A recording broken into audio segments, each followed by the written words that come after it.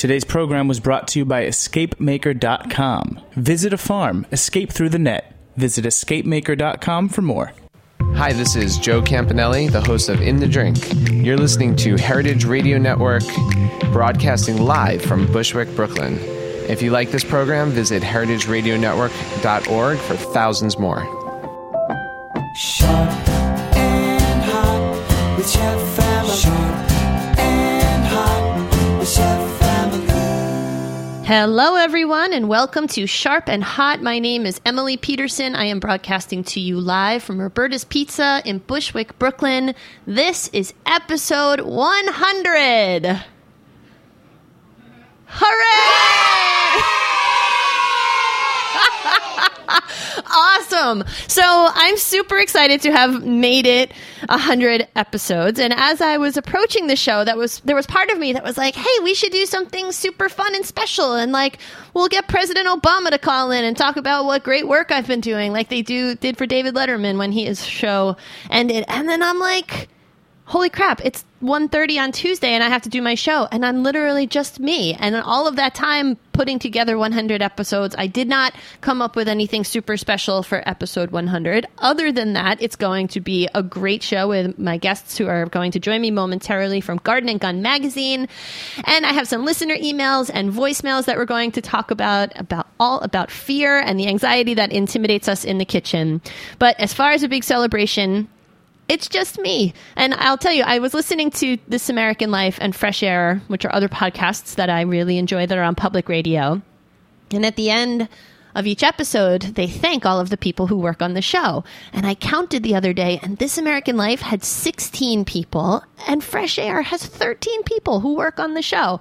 I'm like, man, that's why they're always so awesome and well put together. And, you know, I'm just me. So, how about instead of me doing something super special, you guys go to heritageradionetwork.org. If you're listening live right now, you can click on the little heart in the center and we can chat during the show. And it'll open up a thing called Mixler, which is the platform that we broadcast the show on. And then if you haven't already, become a member. Click the little beating heart in the upper right-hand corner. Give a little something in honor of Sharp and Hot's 100th episode. And then you'll have done something special, which is great, because I shouldn't throw my own birthday party anyway, right? That would be weird.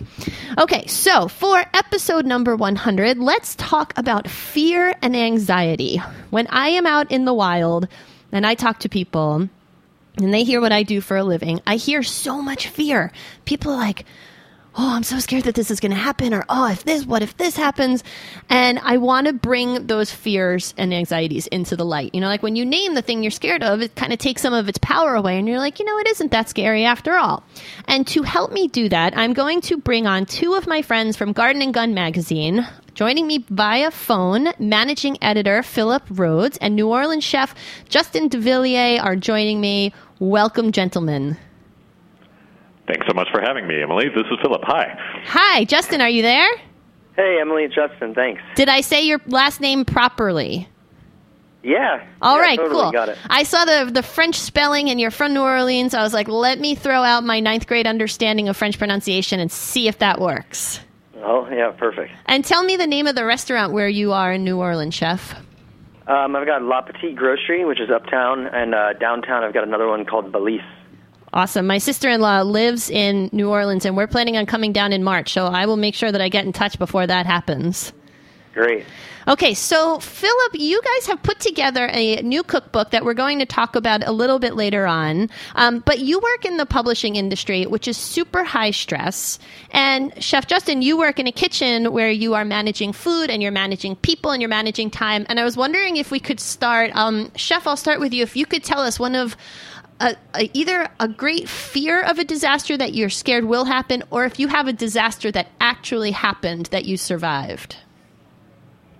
Well, you know, it seems like there's many disasters every day, but I think, you know, just kind of trying to manage that fear is the best way to go about it, and kind of, you know, pick the tasks and the projects that are going to be kind of well suited for the day, and kind of organizing, and you can kind of, you know, squash a lot of fears by organization and by participation in your staff and knowing what's going on.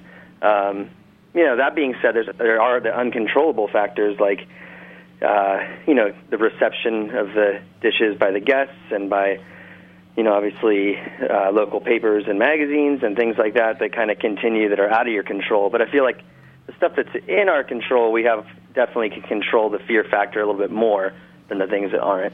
Right. So that's a whole other element that home cooks don't have to worry about is the press and their reviews. Although I will say, someone said to me before I went on there, she said, my biggest fear is having a dinner party and all of my friends saying, this is so good, and having this deep-seated fear that it's not, in fact, really good. And I hear that a lot from people.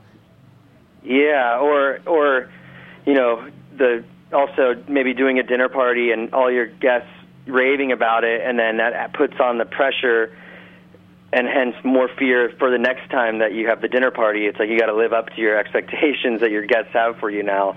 So there's that as well. That's a little bit more relative to kind of the restaurant business where you can go tied into the home cooking is kind of that the pressure of reproducing not just the same quality but a better quality to keep people interested as time goes on. Right. It's so true. I have a toddler, and my first Halloween costume I put him in, technically it was his second. He was just like a lump on the first Halloween. On the second Halloween, I made him a costume, and he was Fatty Tuna Sushi.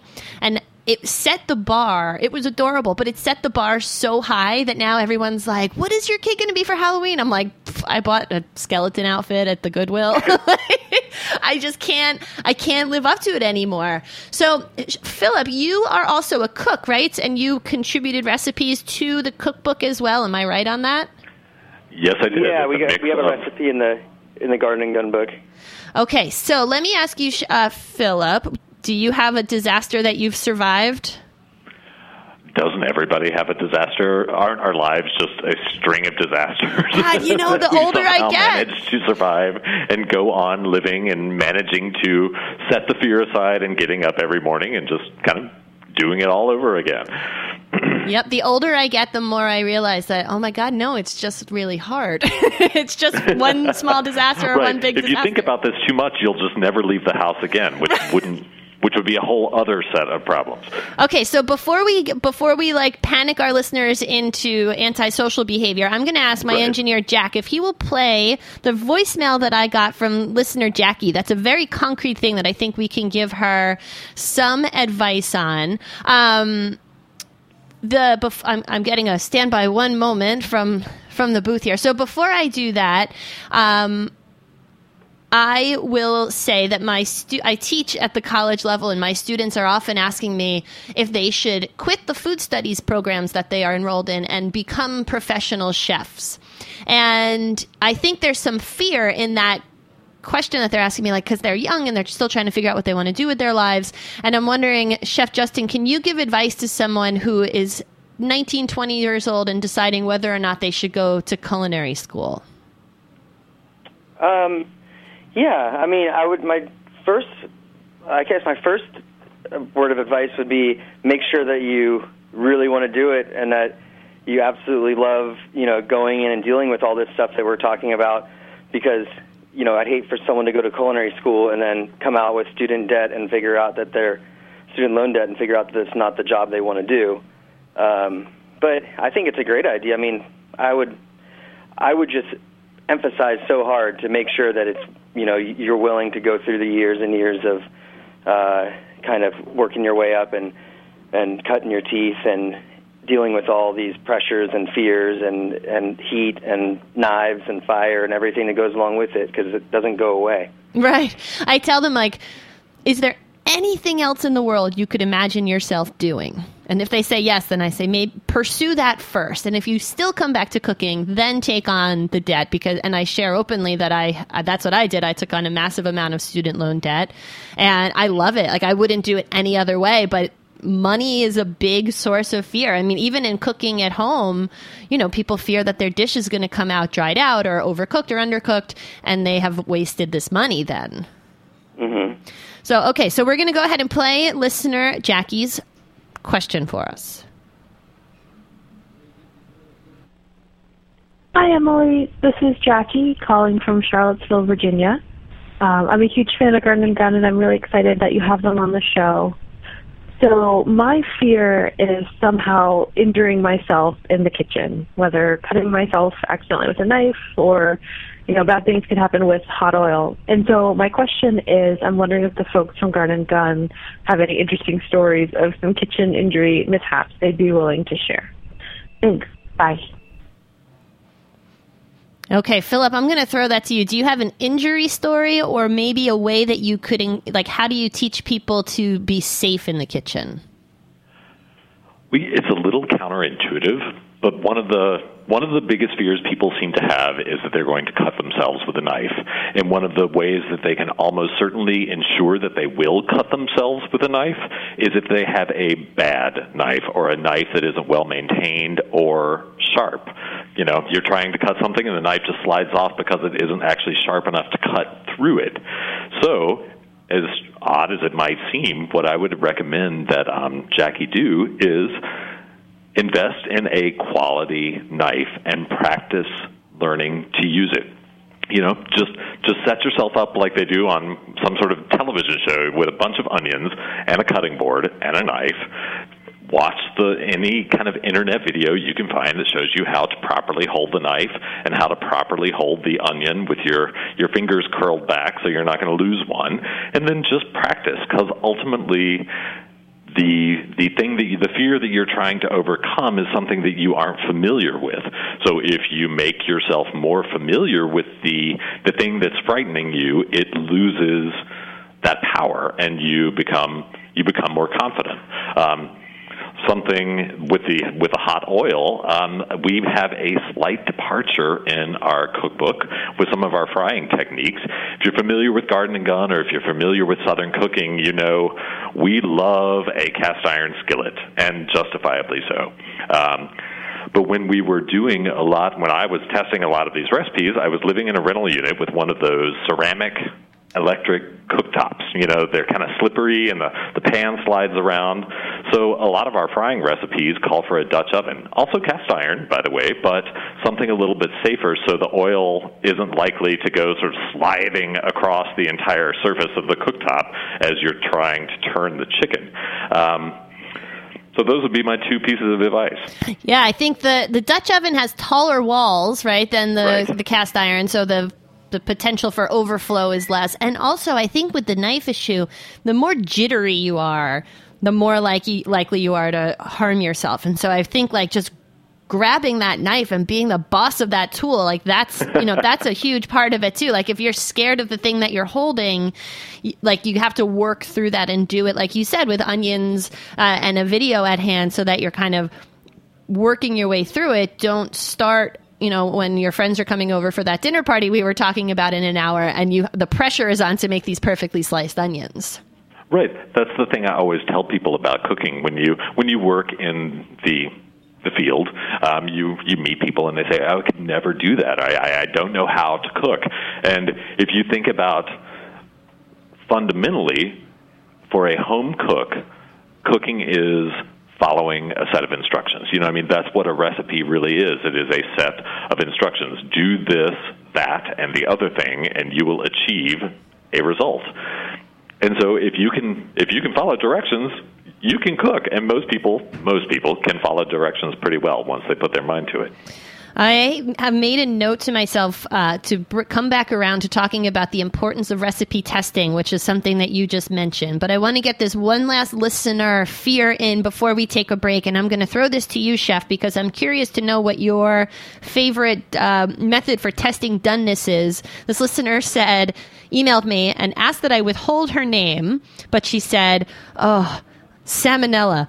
Or the flip side of that, which is overcooking things because I'm being paranoid. Am I paranoid of being paranoid? So how do you know that fried chicken is done? And in the restaurant, it's like one guest sends back an undercooked piece of chicken and it can just throw the whole night off. We have a few different techniques that we use.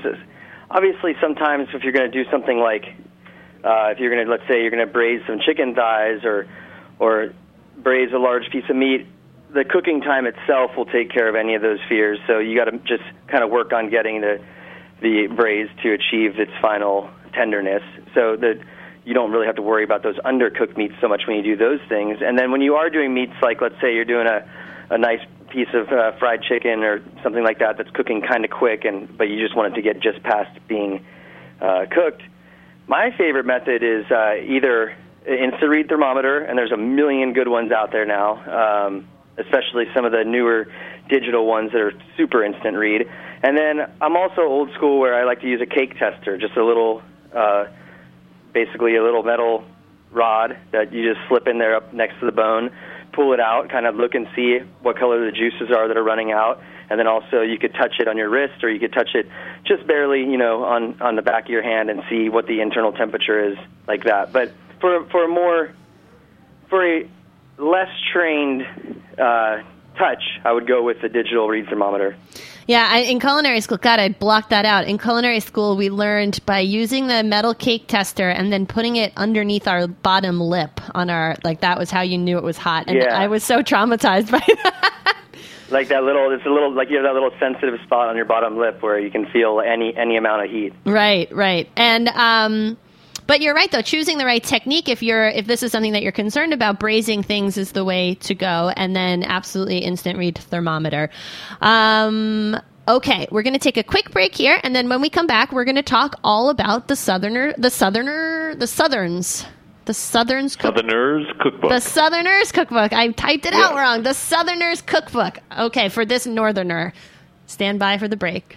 It's apple picking season. Join EscapeMaker.com and the New York Apple Association at the Union Square Green Market, Friday, September 18th and Friday, October 16th, 10 a.m. to 2 p.m.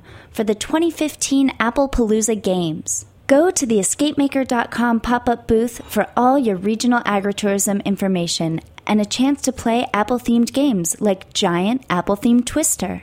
You could win a bag of delicious apple cider donuts and fresh apple juice. Everyone will receive helpful information on where to go for pick your own apples this harvest season and a fresh apple grown in New York State. There's no better time to explore outside the city.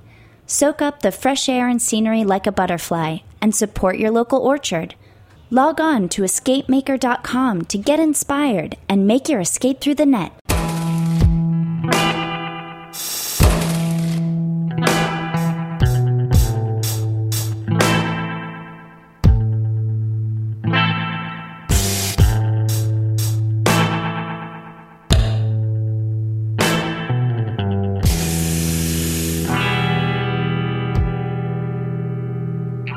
It's true, I could have done better,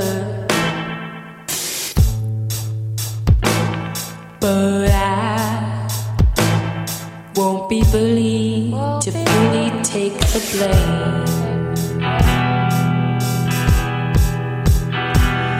You came into my body like a spirit, so I have determined your proper name.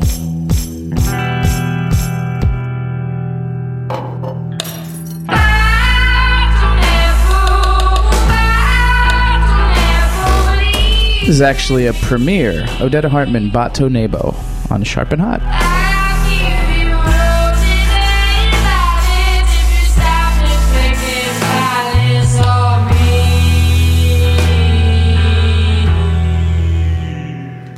Welcome back to Sharp and Hot, everyone. I am your host, Chef Emily Peterson, joining you live from Roberta's Pizza in Bushwick, Brooklyn. Joining me on the line, I have two friends from Garden and Gun magazine, one of my very, very favorite publications. Let's see. So, Jack Inslee, who is the engineer of the show and a good friend of mine, came in during the break and said, I'm so excited that you're having this episode. I have so many fears in the kitchen. And he specifically mentioned the fear of how reading comprehension breaks down when the recipes are so specific. So on the line with me, I have managing editor Philip Rhodes from Garden and Gun magazine and New Orleans chef Justin DeVilliers.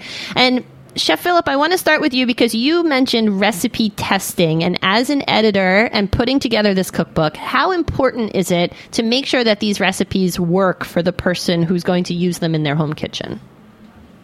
It's absolutely fundamental and the very purpose of what you are doing. That's your number one goal. And so last night, Jack was making a recipe and missed a step because he doesn't give himself any leeway for things to be adjusted. So if it calls for a quarter of a teaspoon, he'll spend time like digging through the drawer looking for that quarter of a teaspoon measurer and then forget that something is overcooking or boiling over on the stove. So how do we as recipe writers make it easy for people? And I struggle with this too, and I'm wondering if you've got any insight. Well, this is something that I imagine lots of chefs learn in school is you set everything out. You know, you've got every tool that you are going to need. You sit down, you read the recipe, you decide what you're going to do, and you get your liquid measures and your dry measures and your ingredients, and you have everything right out in front of you that you're going to need for the recipe. So it's right there. You don't have to stop at a crucial moment and go pawing through a drawer trying to find your probe thermometer to make sure the chicken's done. You've already set it out, so you're ready from the get-go to do what you want to do. And I'll tell you, I'm flipping through the pages of the book in front of me, and I've flipped right to fried chicken classic and fried chicken extra crispy. And the way that you have these steps laid out, it's all very obvious.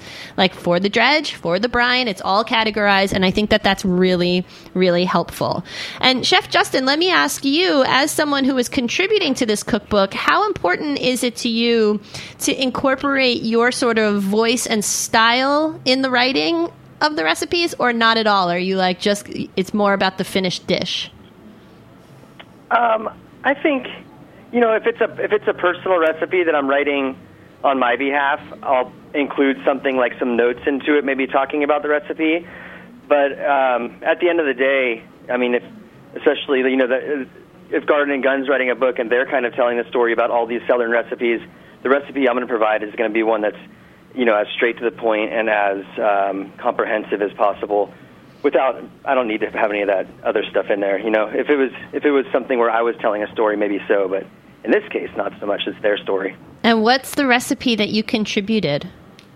I have a recipe in there for oysters Bienville, which is it's a very classic New Orleans roasted oyster dish, but the recipe that I provided is definitely a adaptation, kind of an inspiration from that recipe. So a lot of those classic flavors, but with some unique little ingredient. Like I know there's like Angostura bitters in that recipe, so there's some different little twists into that recipe. And how many recipes did you like? What was your process of selecting that one? Did you know immediately, or were you like, I could go this, I could do this?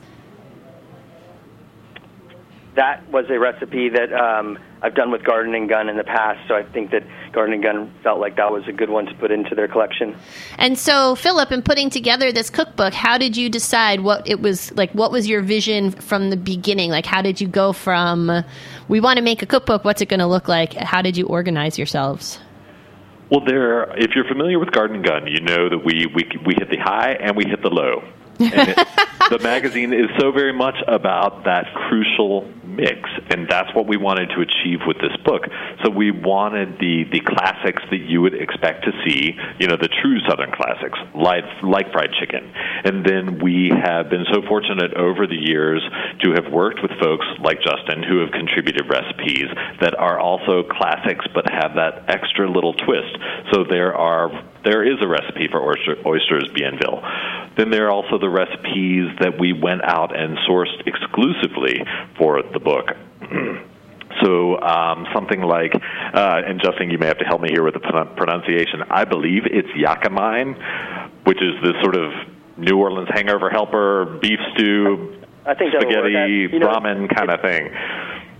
I was just looking at that pronunciation the other day, actually, coincidentally, and that's one of the pronunciations. There's so many of them. So yeah, yakimane, yakimine.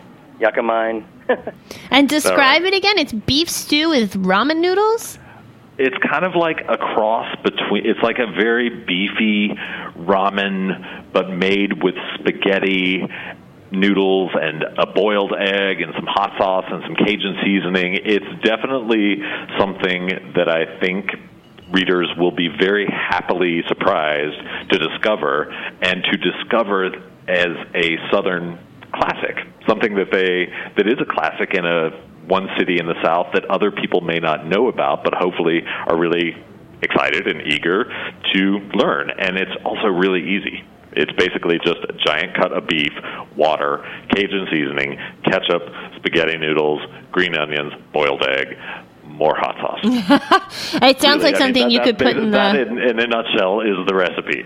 It sounds like into a little bit more detail about how long you cook the beef and all that sort of thing in the book, but fundamentally that's the recipe. It sounds awesome, and like something you could put in the slow cooker before a night of drinking, so that you can wake up in the morning and it's ready to go. So all you have to do is I'll leave that particular test to you. We did not test it that way, but please do, and let me know how it turns out. I'll let you know. So I am going to share the Oysters Bienville recipe on heritageradionetwork.org with our listeners, and I think I'm going to see if I can get clearance to share this beef stew yakumin also, if that's okay with you guys. And then this way, listeners will have a little taste of the Southerners cookbook. Is it available now, or are you guys in like a pre-release? We are in pre-release. It will be available anywhere fine books are sold on October the 27th. Sorry. 27th. And 27th. So more information about Garden and Gun magazine is gardenandgun.com, correct? And Chef Justin, how do people find out more about you? www.belisnola.com or www.lapetitegrocery.com. Awesome. Thank you guys so much for coming on. I am if it's not clear, I want you both to know I am a huge fan of Garden and Gun magazine and of New Orleans, and I consider myself, I can't say that I'm an honorary Southerner, but my father's cookbook that he cooked from cover to cover that I ate out of pretty much every week as a kid was Paul Prudhomme's Louisiana Kitchen. And so that was sort of where I learned a love of food and flavor. So I'm not honorary, but I really appreciate what you guys are doing down there. Thank you. Thanks so much for having us, and congratulations on your 100th show. Oh, thank you so much. And you guys are welcome anytime. I can't wait to have you back. All right. Bye-bye. Have a good one. All right, you guys. See you later. Okay, listeners, I'm first of all, I'm starving. I shouldn't have done the show on an empty stomach because now I'm super excited, and I'm flipping through the pages of this cookbook. The photography is absolutely beautiful. There's a whole section on keeping chickens. So October 27th, the Southerners Cookbook from the editors of Garden and Gun magazine. In the meantime, I want to remind you that I have a whole stack of cookbooks that I am ready, willing, and able to mail out to you guys. All you've got to do is post a picture on Instagram of whatever you're cooking. It can be the Garden and Gun recipe that we're going to post after the show. It can be your scrambled eggs. It can be whatever. Use the hashtag #SharpAndHot. And then I'll see it because I look on Instagram and I look for that hashtag, and then I will email you and say, hey, this is awesome. Send me your mailing address, and I will go to the post office and put a book in the mail with some Heritage Radio Network swag for you. We've got lots of listeners, and this is so cool for me because I've learned that we have listeners all over the country. I've sent the book to Dallas. I've sent the book to California. I've sent the book to the Upper East Side. It's really, really fun, and I feel like it brings us together. And my bookshelf is overflowing. And as I mentioned on last week's show, I'm doing the KonMari method of organization and getting rid of all of this stuff. So I need your help. Come take some books from me. Instagram, hashtag #SharpAndHot.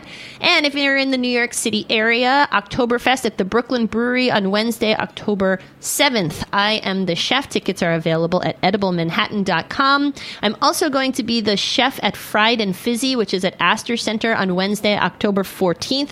It's all sparkling wine. I'm making a whole selection of fried food. It's going to be really, really fun. Tickets for that are on AstorCenterNYC.com. Make sure you come up and say hi and that you're a listener to the show. And until next week, everybody, thank you so much for my first 100 episodes. I really, truly appreciate that you are all out there. The break music was provided by Odetta Hartman. My engineer is Jack Inslee. My theme song to my show is provided by Nice Peter, my dear friend. The sponsor of today's episode was escapemaker.com. If you liked what you heard, make sure you tell your friends to subscribe to the show on iTunes and get in touch with us at heritageradionetwork.org. Stay tuned for a short clip from Cooking Issues, and until next week, everybody, keep playing with fire and knives. Sharp and hot. Thanks for listening to this program on heritageradionetwork.org. You can find all of our archived programs on our website or as podcasts in the iTunes Store by searching Heritage Radio Network. You can like us on Facebook and follow us on Twitter at @heritage_radio.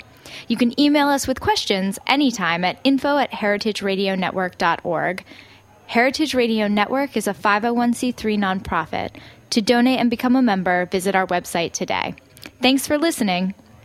If you research old recipes on pancakes and waffles, you'll find that the major difference between them, in fact, in some ways, the only difference you need to pay attention to between them, is that a waffle recipe is going to contain a significant amount of oil or oil-like thing, like butter, okay? Host of Cooking Issues, Dave Arnold, on the true difference between the beloved breakfast sweets. And the reason is the sticking to the sides of the waffle iron. So if you try to do a lower fat version of a waffle, you'll find that it just sticks like nobody's business. Modern day waffle irons have a Teflon coating on the inside of them and are much better at releasing, and so don't require as much fat in them as the old school recipes. And so you'll see a lot of more modern recipes really tone the fat level down, because the fat level can be quite high. We're talking well over half of a cup in like a 4.5 cup flour recipe.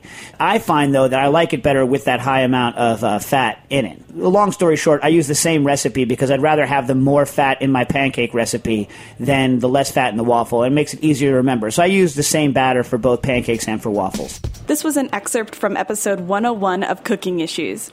Want more of your cooking questions answered? You can find all Cooking Issues episodes and much more available anytime on heritageradionetwork.org and on iTunes. Heritage Radio Network is a member-supported nonprofit organization broadcasting over 30 live shows a week. To learn more and donate, visit our website or connect with us on iTunes, Stitcher, Facebook, Twitter, Tumblr, and Instagram for more. Thanks for listening.